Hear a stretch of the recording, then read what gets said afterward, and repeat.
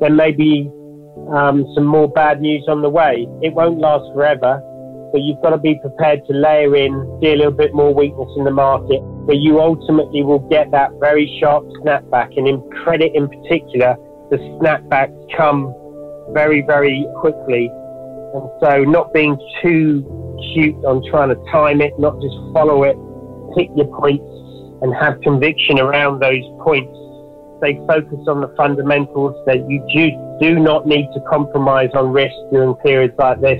If you can take a flexible approach, give a manager a mandate, allow them to go and pick out different pieces of the market, all within the context of an overarching strategy, I'd say, it would be difficult to go too far wrong if you are in the luxurious position of having cash and being able to deploy it right now.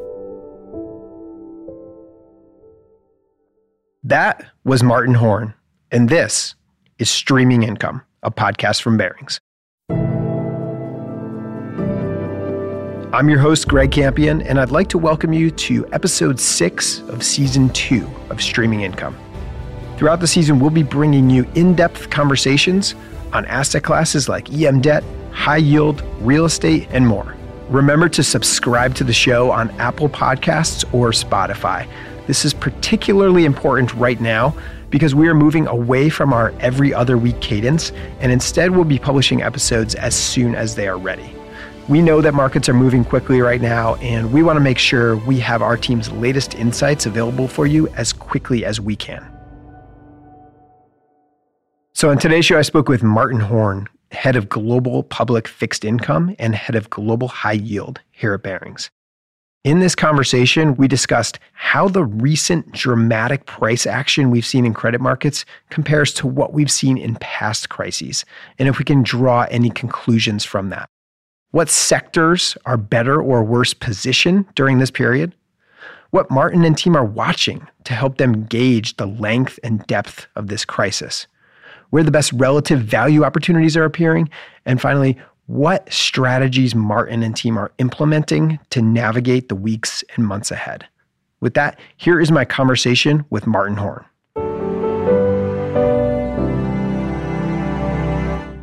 All right, Martin Horn, thank you for joining me today. It's a pleasure. So, Martin, we've all spent years talking about when this credit cycle would end, when this economic cycle might end.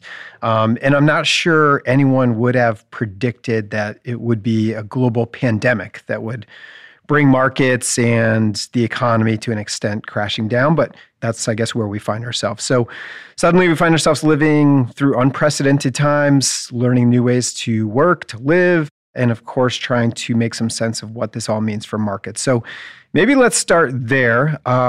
With your broad mandate as head of global fixed income and global high yield at Barings, can you help us to put some of the movements that we've seen in credit markets these past few weeks in some kind of context relative to other periods of extreme volatility that we've seen throughout history? Yeah, sure. The comparisons with the Lehman crisis are not unfounded in terms of the trajectory and how rapidly certainly asset pricing moved in March in particular of this year. We're not quite there yet. When you look at the bond and the loan market, depending on whether you're in double Bs or single Bs, you're going to see asset pricing typically hovering in either the low 80s through to the 70s. For context on that, Lehman's bottomed out in both the loan and the bond market in the mid-60s. And then we saw a very rapid recovery in the following months. We're expecting a similar sort of trajectory, a U-turn. I think the difference today is that when you look at how the financial markets are generally behaving, and the equity markets is always the bellwether for financial market sentiment, people are trying to quantify this event, and it's a very, very difficult thing to do. You mentioned in your introduction, unprecedented. That's absolutely correct. And one of the things that you need to do to quantify the event is to put some sort of timeline around it. And whilst we are getting more points of reference, such as how quickly the Chinese got a hold of the health crisis, what's happened in South Korea, what's happening in Italy. It's still uncertain in particularly a developed market context how long the industrial market shutdown is going to occur, how long consumer behavior is going to be fundamentally altered. And that's really what's developed into the asset sell-off that you've seen. It has nothing to do with underlying credits, and that's very similar to the Lehman's crisis. And in some ways, the bigger, more liquid names get moved more actively just because they are the names that there is a bid and offer and active two-way flows on a regular basis. So it's indiscriminate in terms of the underlying names. There's some differentiation between high quality and low quality, I would say, but all boats are basically falling with the receding tide to a certain degree. And that should result in a market where, when we can see the other side of this event, there will be an opportunity. It's just how do we quantify the beginning and the end and the depth of what the economic fallout is going to be. So you mentioned the Lehman crisis. I've heard others compare what we're going through right now to the kind of post 9/11 period. We've obviously seen a number of other periods of volatility since the financial crisis, including the commodity crisis of 15-16, the European sovereign debt crisis, et cetera. What have you seen during some of these periods where credit spreads have blown out, prices have been hit? What have you seen in terms of the kind of bounce back from those? What's that kind of generally looked like for some of the past crises that we've seen? Yeah, for context, I don't think it's too helpful to go too far back because we've got to remember that the markets have fundamentally changed in profile. So for me, when people start talking about the Russian crisis, the telco bubble, the 9/11, that's too far back to really be a comparison to the profile of investors and products that we have in the high yield market today. I think Lehman's onwards is generally a reasonable proxy and a reasonable parameter from which to make your judgments. I'll say this, that in terms of the drawdown or how far the markets dropped relative to each other, if you look at credit markets, they generally drop between a third and 2/3 of the level of the equity market. So the push down is less acute. That's been consistent since Lehman's. It was the same in the sovereign debt crisis. It was the same in the commodity cycle. It was the same in Q4 18. So as your first stereotype, if you like, credit markets get pushed down less. And certainly in the early part of March, we have seen exactly that, that the equity markets are the markets that have been hit the most. And they are displaying the largest swings of positive days followed by negative days. And the debt markets, whilst directionally the same, have not been hit as hard. The other stereotype is, as you inquired about, the recovery of these markets. And typically what you saw through all of the periods that I mentioned, that the debt markets recovered 2 or 3 times as quickly as the equity markets. You've got to remember that debt market investment is I would say, a far less subjective investment, because particularly where you're dealing with relatively short-term debt, when companies' earnings recover, the market very quickly rationalizes that business will survive. It has a cash flow generation to service its debt. It will be able to refinance itself. And that's a pretty straightforward piece of analytics for the market to get comfortable with. Far more difficult, and I think it will be the case in the markets that we're facing today, is the more, what I'd say, cerebral and subjective judgment on what is the PE ratio of this company valued today, which is your classic equity market investment. Because I think one of the things we are going to see as a result of this event is a much softer economic landscape afterwards. It feels reasonable to assume that you're going to be faced with at least a mild recession in a number of jurisdictions. And as a result of that, future earnings profiles of businesses are going to be more subjective. So I would expect you to see the same. I would expect the debt markets to recover to what I'd say is a more rational level of spread context, and the equity markets to take longer to get themselves to a position where everyone feels comfortable that they are appropriately pricing in whatever the new landscape looks like. And just because I didn't mention it in your previous question, spreads in high yield are anywhere between 1,000 and 1,300 over as we speak. That is entirely irrational from a longer dated perspective. You know, we have completely overblown the correction that the market should have undertaken. But that, again, is a stereotype for our markets. Markets are always illogical on the downside. They're pretty much always illogical on the upside as well. And it's just understanding the context of what's reasonable and unreasonable in this environment. That's going to be the art to investors when they consider putting long-term dollars to work.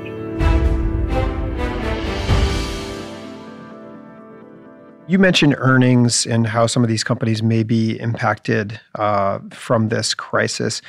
Can you just talk a little bit about some of the different sectors? And I assume that the way companies are going to be impacted is not going to be uniform across the board. So can you maybe talk a little bit about, as you and the team are analyzing the underlying businesses here, which businesses look better or worse positioned coming out of this crisis? Yeah, sure. I think you can layer businesses into different categories. I think there's the businesses that are trading purely on technicals, because there's every reason to believe that in most cases they will be largely unaffected by what's going on. And in some cases, and I think food businesses are an easy to grasp example of this, some businesses may even do better out of this environment. So if you're classically a food manufacturer right now, when you see consumer behavior across various developed markets, we are shopping like it is Christmas twice over. Right. And so there's going to be businesses that are still trading in the low 80s that actually are going to get an earnings bump out of this. And you can speculate around telco and cable. Some of the paper and packaging businesses are in the same camp.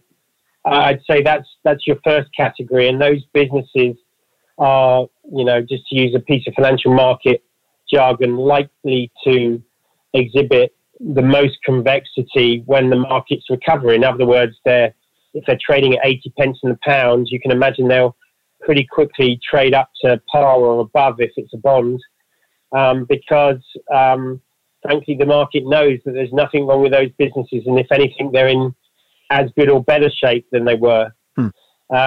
And then I'd say that there's the businesses with what I think is short-term disruption. They may require liquidity support to get them over this hump, but essentially they were good businesses going into this event, and there'll be good businesses on the other side. And you can imagine there's a number of travel concerns that fit that bill. And there's the likes of the cinema businesses where content has all been backed up. So when we are allowed out of our homes, you can imagine Hollywood is going to blitz the cinema chains with a lot of product that people may well want to see because they'll be desperate to get out of their houses. You can look at sporting franchises like F1 racing, where you're getting a number of races backed up and cancelled, but ultimately it will reopen. It will garner the popularity. It may even get a bump on the other side because people will be so desperate for the product again. So that's the second category, I would say to you. Again, they may not recover quite as quickly, but I think as soon as people can rationalize the beginning and the end, they can quantify the cash flow consequences of this event for those businesses, they will look very, very investable propositions. And then I think you've got the more structurally challenged businesses, and I'm talking about the kind of heavy cyclicals, the obvious ones like retail energy, some of the more commodity-orientated chems businesses and construction businesses, auto businesses. And there you're going to have to take a more longer-dated view because it isn't just this event that's going to impact those businesses. It's actually the landscape that they'll be trading in afterwards and the impact of that landscape on their ongoing operations. Again, there will be a price point where they are very investable businesses. But I think that requires a lot more analytics put behind that investment decision. I think as we sit here today, you don't really have to reach for that risk to get really excessive returns. So I can imagine that investors will come at these businesses in phases as they get more confident on the landscape and as they get more confident about what their relative value proposition and judgment should be. Yeah, so that makes a lot of sense that depending on the industry or sector that a business is in, that this crisis will impact them differently. Let me just ask you, as you look at the way the market's behaving and bonds are actually trading, are you seeing the market discriminate in this way, or is it sort of a shoot first, ask questions later type of scenario? No, there's some of that. Everything's fallen, and that's the indiscriminate part, and everything's fallen in excessive manner. We've definitely lower rated distressed companies that were frankly in trouble before this event occurred. They are trading where you'd expect them to be trading at the lower end of the range of where asset profiles are today. And the really, really top quality companies that are, difficult to use the phrase undoubted, but there are some out there, really there is no chance of impairment from where you would enter in the capital stack. They have experienced excessive push down in asset pricing, but not nearly as acute. So there is some discrimination in the marketplace. I think just looking at asset pricing and making a judgment of return is not the way to think about these markets, though, because a lot of it's going to depend on how quickly the recovery will be. And whilst I think the push down on these individual assets all came at once and all in one particular month, I'm not sure the recovery, if the market is rational, and there's a big if around that, but the recovery may well come in stages, because I think it won't just be a matter of we're through the healthcare disruption and now we're back to norm. I think actually once we're through this healthcare disruption, you can think about some of the government action, some of the central bank action.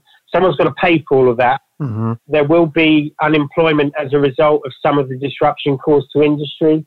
And so we're not going to be in the near full employment situation we were in many jurisdictions, including the sort of UK and Scandinavia, Germany and the US. So there's definitely going to be some fallout. And so I would say to investors, don't just look at the asset price and assume that's the reflection of your near-term returns. It may come in phases, and you may want to adjust your appetite for different forms of assets as you see confidence growing. Okay. So you're kind of painting a picture of almost like a multi-speed recovery where it's not like the all clear alarm sounds and it's back to normal. So maybe different sectors come back online at different times and the like. But, I guess this is kind of an impossible question to answer because nobody really knows how long this event is going to take to play out. But can you give us a little bit of insight into how you and your team are trying to get your arms around that? So are there indicators that you're looking at? Are there things that you're tracking to help you gauge, the length and the depth of this crisis? Yeah, I think, look, in the near term, everything's focused on liquidity. So you've got to assume in a lot of industries, everything just stops. And we've never really had, even in the Lehman's crisis, businesses continue to operate to a certain extent. And the markets did not have this kind of stop-go light situation that we find ourselves in today. So then we are doing and have been doing analysis on every single of our portfolio companies where we think there's going to be cessation of business activities. You look at the cost base, you look at how deep you think the cash hole could go. You look at what the sponsor's likely to do jurisdictionally, what's happening, and there's new government legislation coming out all of the time in terms of funding employee wages. And you think about the commercial reality behind of these markets, that not all landlords, for example, are going to be completely unreasonable and demand their rent. A lot of them are going to want to have tenants after this event is over. And you can imagine that everyone is going to be a bit more commercial about providing forgiveness for short-term liabilities to get us over this hump. And I think that's the sort of commercial approach that you need to make. In terms of judging the beginning and the end, I think that's going to be very much led by the cessation of normal consumer and industry behavior. And that really is an indefinable event. We know that from all of the commentary that we get, and we get an awful lot of it, we're unlikely to be talking about people locked away this time next year. So there's your long-dated measurement rule. Mm-hmm. But whether it's 1, 2, 3 months, 6 months, whether there's 2 spikes to this with a gap in the summer, mm-hmm. I think that's unproven. And without sort of antiviral treatment being readily available, I don't think you can draw too many definitive lines in the sand. But what I would say to you is that the way that we believe investors will behave and stakeholders will behave is that good quality companies going into this event that were good quality beforehand are likely to be good quality afterwards. And we think investors act rationally, and people will be supportive of providing that bridge over what is a relatively short-term but fairly dramatic event. I think where you can expect to see more vanilla restructurings with debt swap for equity is in the companies that were perceived to be high risk going into this. And this event may bring forward a number of restructuring activities that were likely to occur over a more protracted period. And we're doing analysis around all of this and trying to position ourselves as well as we can and make sure that we have appropriate levels of liquidity, but make sure also that the validity of our portfolios is diverse enough, that we've got the right balance between really high quality assets and assets that are the highest yielding assets. And that's the challenge that I think all asset managers will be faced with in this marketplace.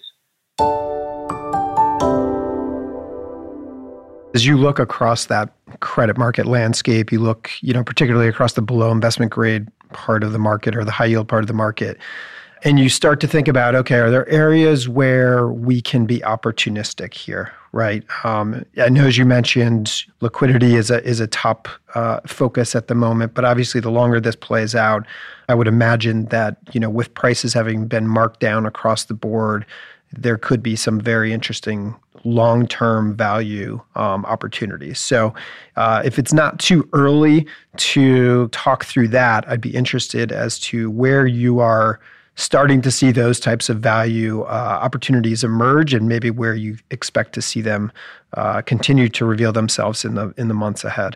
Yeah, I really think it depends on the investor's outlook and how long they're willing to sort of leave their money invested. You said it, if it's long term, I think there will be no better market right now than a distressed debt opportunity, mainly because everything is good value and all asset classes are good value. And you don't necessarily have to reach for the same risk profile as a distressed debt strategist that you did have to even 6 months ago. There are plenty of dislocation trades and liquidity support facilities. And, whilst the distressed debt strategy, if it were marketed to you before Christmas, would have been marketed somewhere between the 10 and 15% range. Today, I'd suggest that that's more like 20 to 25, and there may be upside from that depending on the sort of scale of the opportunity set and how it reveals itself and who can afford to fund it. If you can lock your money away, I think distressed debt is exactly the place to go. I think there will be a proliferation of opportunity sets. If you really have a short-term perspective, I'd end up in the higher quality, low 80s, but credit unquestioned high yield market, either loans or bonds, because they're both trading at about the same level. When bonds and loans trade at the same level, you have a slight bias for loans on occasions because they're fully asset secured. But frankly, I would be in a more flexible mandate where I could do either, because there's great opportunities in both the bond and the loan market. And for me, given the quality of the underlying names you can select from, it's difficult to be too definitive about which one is better. I would have a mixture of both. And then really on your wish list, you shouldn't forget about things like the CLO market, where it's much less liquid. You are going to have to make a decision to be invested in that and stick with it. But again, less liquid asset classes during the market conditions we have seen will tend to get beaten up the most. And depending on, if you're ratings constrained investor and you have to stick to higher rated products, being in the structured credit CLO market at the top end of the capital stack is a very, very attractive place to be. But if you're more adventurous and you can be, dare I say it, double Bs or even into some of the equity tranches that may or may not trade over the coming months, that could be a really exciting IRR profile. Again, comfortably double digit at those levels, but you're going to have to hang on and because we're not through this crisis just yet, it may be a bit bumpy on the way through. So lots and lots of opportunities. The world is your oyster right now. You've just got to really define what you're trying to achieve, how long you're trying to achieve it over, and ultimately what this asset profile is going to do against all the other asset profiles that sit in your portfolios. Martin, as we finish up here, I just wanted to, kind of go back for a moment to look at some of these lessons learned, I guess, from past crises. I mean, this one is obviously different, but we've touched on 9/11, the financial crisis, European sovereign debt. You've invested through all of these. And, as we finish up here, I'm just curious, are there any particular lessons that you've learned through those periods that you think might be helpful today? And I guess anything that you'd leave people with here today as they look to navigate this crisis themselves? Yeah, I think, remember that all crises have a beginning and the end. And in that way, even the most unpredictable events do become somewhat predictable in how they will play out. I think the first one is markets are very, very difficult to time. Almost no one does it. And if they do it by accident, even if they might not tell you that. So just get a price point that works for you on a 2-year basis. And if you've got the capital, deploy it in an asset class you believe in. I believe that most asset classes in the world offer you a very, very handsome level of value, but there will be different recovery rates, or there could be different timing in those recovery rates. So don't just get seduced by absolute asset pricing. Think more carefully about the way that you take on these markets. And understand, if you start layering in here, we may be in for, and my personal opinion is, as we sit here on the phone today, there may be some more bad news on the way. It won't last forever, but you've got to be prepared to layer in, see a little bit more weakness in the market, and layer in again, and see a bit more weakness in the market, and layer in again. But you ultimately will get that very sharp snapback. And in credit in particular, the snapbacks come very, very quickly. And so not being too cute on trying to time it, not just follow it, pick your points and have conviction around those points. Stay focused on the fundamentals, that you do not need to compromise on risk during periods like this. You can stay really high quality and get returns that you'll be talking about for a few years. Change the profile of your asset base, and your instructions to your managers should change as your confidence in the market changes over time, and give yourself as much flexibility to pick off different points. When everything represents good value, saying one thing is better than the other is probably not true in most occasions. If you can take a flexible approach, give a manager a mandate, allow them to go and pick out different pieces of the market, all within the context of an overarching strategy, I'd say, it would be difficult to go too far wrong if you are in the luxurious position of having cash and being able to deploy it right now. Yeah, well, that's great advice, and I think a great message to end on, Martin. So thank you for joining us. I know it's a busy time. I know it's difficult to step away even for a few minutes from markets, given things are moving so fast. But I appreciate your insights and your perspectives, and I appreciate you joining us from London this morning, and I hope you and your family stay safe during this unprecedented period. So thanks again, Martin. Yeah, thanks, and the same to you and your family. Stay well, everyone. All right, talk soon. Thanks again for listening to episode 6 of season 2 of Streaming Income. Remember to subscribe to the show on Apple Podcasts or Spotify so that you're the first to hear about our latest episodes. Thanks again for listening, and see you next time.